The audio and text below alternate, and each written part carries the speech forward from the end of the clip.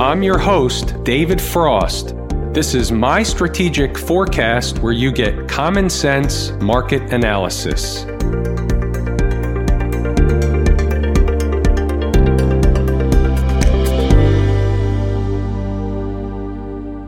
Today is Monday, January 13, 2020. We're looking at a daily chart of the SPY or SPDR, which is the proxy for the S&P 500. What another day it was. Continue to make new highs, the S&P does, day after day after day, with minor interruption along the way. So, first order of business is, from a larger picture perspective, we have two things going on. We have nothing wrong with the market. We're in a very strong uptrend and they're running out of time. So it appears to me they may be trading up into the time zone that we began discussing a few weeks ago, the week of January 20, 2020. That's the week I've identified as most important from a time perspective. That being said, could they trade up into that week? Absolutely. Could they stop short of that week? Absolutely. We're in the zone. All right, let's move along,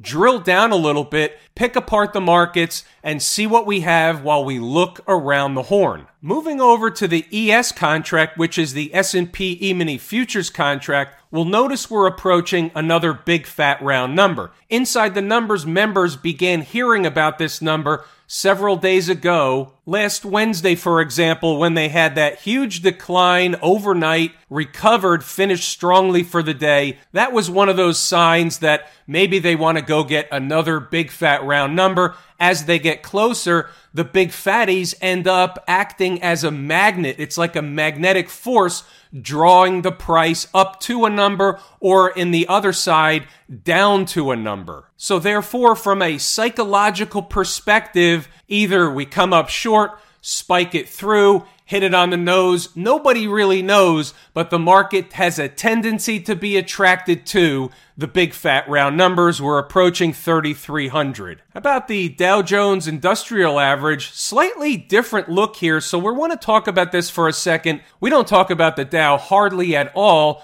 We're not going to talk about the Dow much. However, there's a bit of a non-confirmation going. We also have to mention another big fat round number, 29,000 in the Dow. These are all psychological numbers. That's why we have to bring them to the forefront. If it walks like a duck and it talks like a duck, it's generally a duck. As easy and crazy as it sounds, they are magnetic, so therefore it pays to talk about them. What's the non-confirmation that we're discussing? From Friday, the Dow busts through 29,000 by about 9 points. You see the reversal, closes near the lows. Here today, we're basically in a bookend scenario using the red candle in the middle as the book, green ones being the ends, but we didn't make another new high today. When you take a look at the S&P 500 using the SPY, we are at and closed at the highs, so that's a non-confirmation. Let's continue discussing the SPY for a second. Friday, some questions came in about a potential reversal on Friday. Here's the problem. Yes, the candle could have been a reversal candle. The problem is it really a market reversal or was it just a down day? Just because you see a reversal candle, that doesn't necessarily mean it's lock, stock, and barrel a market reversal. You need something behind a market reversal. What you need is institutional participation. Did you have any institutional participation on Friday? And the answer is not so much. Look at the volume for the last several days. Down here at the bottom. So for example, Thursday's volume was 48 million shares. Friday's volume was 53 million shares, slightly more, but not too much. And then you had today at 45 million shares. So when you talk about a high volume reversal, which we obviously didn't have, you want to see volume up here, like this candle here, 160, 200 million shares, something like that. That governs what other traders do because they see institutional participation. So selling begets selling just like buying begets buying. On the flip side, do we have any institutional conviction buying on the upside today? No, we haven't. Again, Same story with the volume. Doesn't mean that price isn't the absolute arbiter. It absolutely is. It was an up day. We're at new highs. You take it at face value for what it's worth. If it walks like a duck, talks like a duck, it's a duck until proven otherwise. However, is it a whole nother leg higher in the market? That's the real question. The question is this a runaway melt-up for another 5 or 10% before the market even takes a breather? My contention is, my work shows, no, it's not. We're running out of time. If I'm proven wrong, we'll know it sooner than later. What am I looking for in and around that time, anywhere before or slightly after that time frame of next week? We're looking for signs that institutions are reversing the market. They come in a variety of different flavors. They're taught in the course, Lazy E-mini Trader. Inside the numbers, I'll have them lock, stock, and barrel as soon as I can identify something going on. What do we have on the docket this week or in the near future? Things we need to know, stuff that's not necessarily on the table. It's stuff off to the side, simply on a whiteboard. We have the potential or the anticipated signing of phase 1 of the quote-unquote, and these are air quotes, China deal. Well, that's got to be baked into the market in some way, shape, or form. There's no new information unless there's new information on Wednesday, which I believe is the day that they're going to sign the deal here in the U.S., I believe, with a lot of fanfare. Could it be a sell the news event? I suppose. We've been talking about China for way too long. I think the market has China fatigue. Second item on the whiteboard is Iran. That's always lurking. On one hand, there seems to be some positive developments going on over there from a geopolitical standpoint.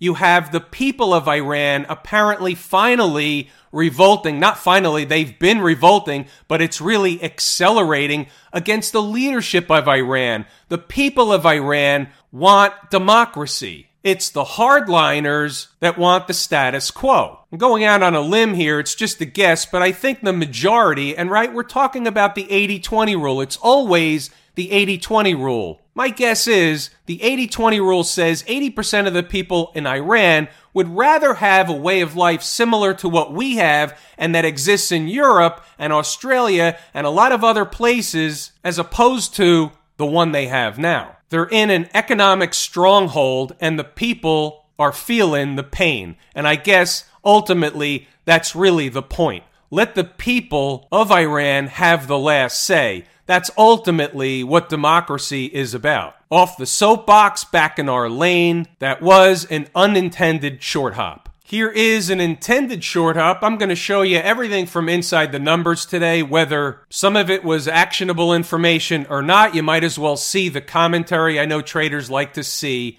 the commentary. So we scroll up a little bit. There's also some stocks on the move. We'll take a look at those a little bit later. We've got our eye on the market for both things that are possible. We're the umpire. You never know what you're going to get on a Monday morning, or really any morning for that matter. You can get a gap in crap. You can get a runaway market. You never know what they're going to hand you, so we have to have eyes wide open coming into the morning session. We always take a look around the horn, and you can stop and start the video at will. I'm going to scroll up, and you can read at your leisure. Today was also one of those days where the market really went to sleep pretty early, got into an early chop shop formation, grinding higher chop shop formation, and that's basically the way it went out. There's not a lot else you can do in a market like that. If you hop on and you're willing to ride it long, that's fine. Most traders just take a look at that and they find something else to do, something else to trade, something else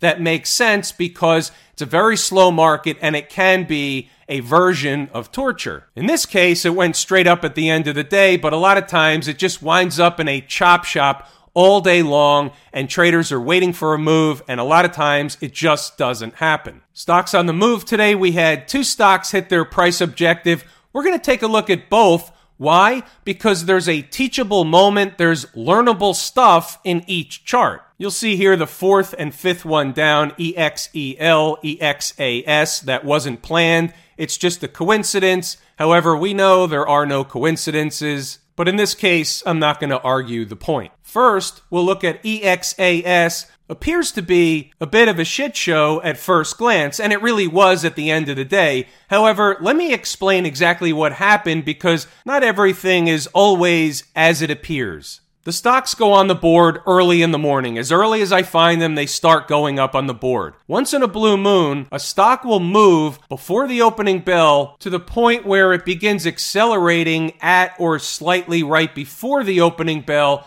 That's a case of what happened today in EXAS. So we'll go over the specifics. The first price at 97.01, the stock gapped below it at the end, or in the beginning, I should say, and therefore it's off the table. 94.99, if traders were looking to pick that level off, and yours truly was, you were filled with that hesitation, and it sliced through like a hot knife through butter, going down to the 92.50. Now here's the trick. I added the 92.50 and adjusted the stop. And remember, it's an hourly stop, so at the opening bell, the stop really doesn't come into play. Some traders might not have seen the third price target show up on the page, as they may not have refreshed the page close to the opening bell. I always recommend to do that. It says it in the notes right next to where it says must read. So net, here's what happened. The price spikes through even the third level, but quickly you can see that found support, had a nice rocket ride back to the second level, and then floundered. So if you follow the strategy, if you pick up half a position at the first level and the other half at the second price, then at least they let you out either with a profit or wherever you wanted. Then you can see it floundered around the third level, tried to bounce back up later in the session. This is around noontime, and then it just went sideways, and it's really dead money at that point in time. You have to look at the good, the bad, and the ugly. I show all. I show you the commentary. I show you the trades. Sometimes you see a trade that works out right away and fantastic. It's an easy trade, and others aren't. It's the 80-20 rule, and it really is about the 80-20 rule. I've said it before. The win rate right now is about 78%. It's slightly north of 78%. That means that over 21% are still going to be losing trades. Whether this one was or wasn't is irrelevant.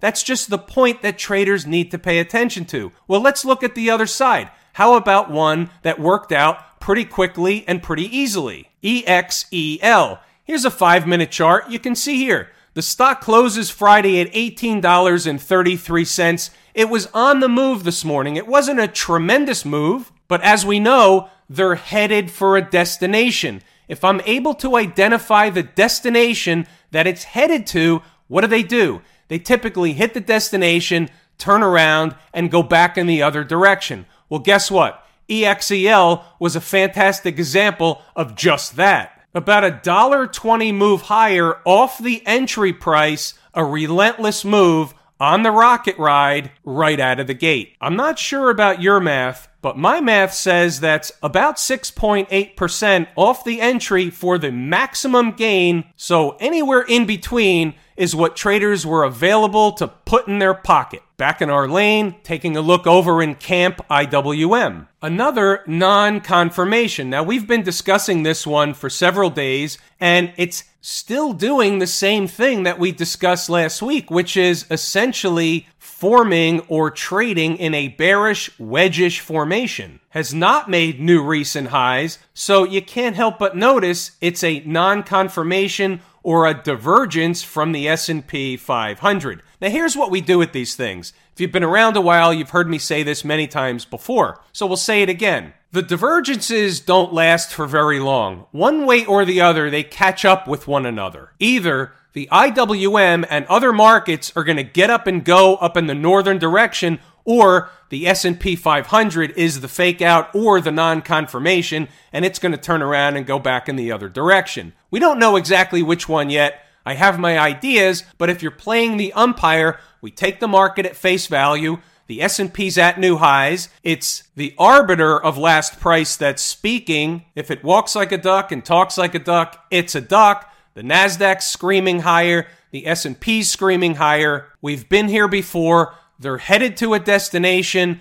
In this case, destination unknown. As far as the IWM's concerned, I'm focused on what jumps out at the chart at me, what jumps out is two things: lower highs, bearish wedges pattern forming, and if you break it down even to a 120-minute chart and others, you can see a couple of things that the IWM will have a tough time busting through. There's a couple of breakdown candles high. This one's at the high, but there's one short of that. Now, maybe they're going to bust through, maybe they're not. Maybe this was just a pullback and a reset. Remember, the daily chart, while above all the moving averages, is still in an uptrend. The weekly chart is still in an uptrend. No two ways about it. But what we do know is things happen, change takes place, stuff happens on a micro scale. That's why we have to look around the horn and we look at all the charts. So we want to be aware of which charts have what resistance points,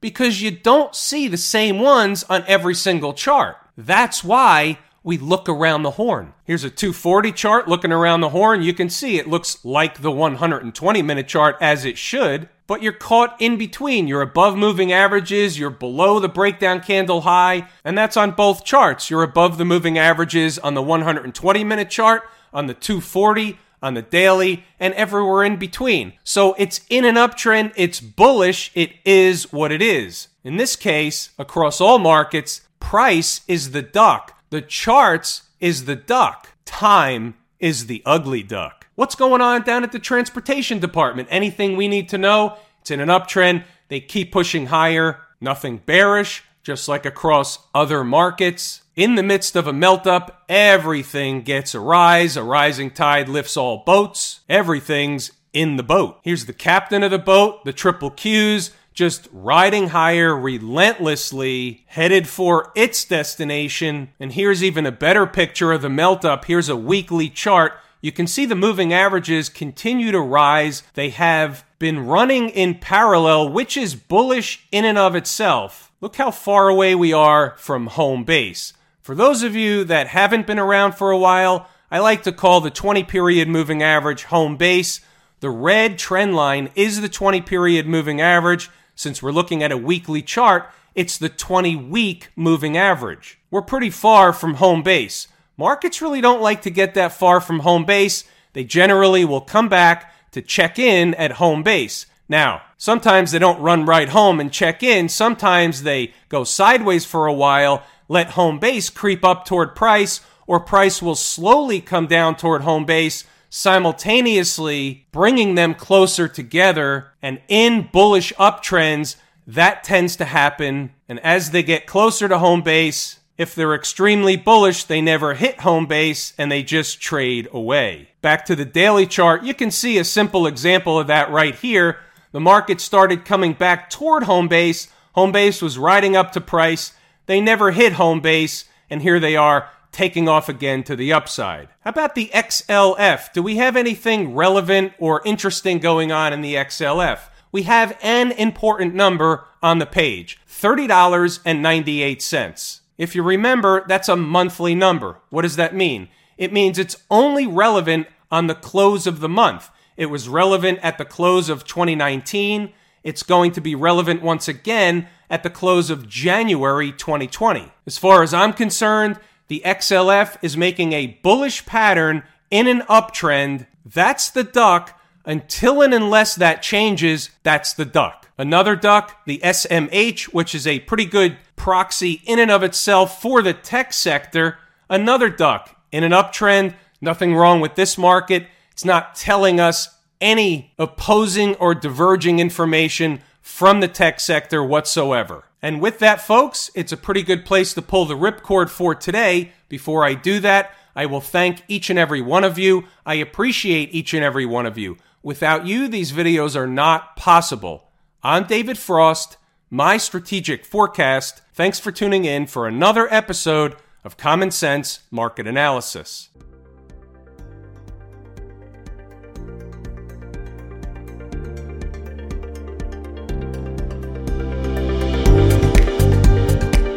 My Strategic Forecast is hosted by David Frost. Subscribe, rate, and review on your favorite podcast app, and please visit mystrategicforecast.com for more information. My Strategic Forecast is common sense market analysis.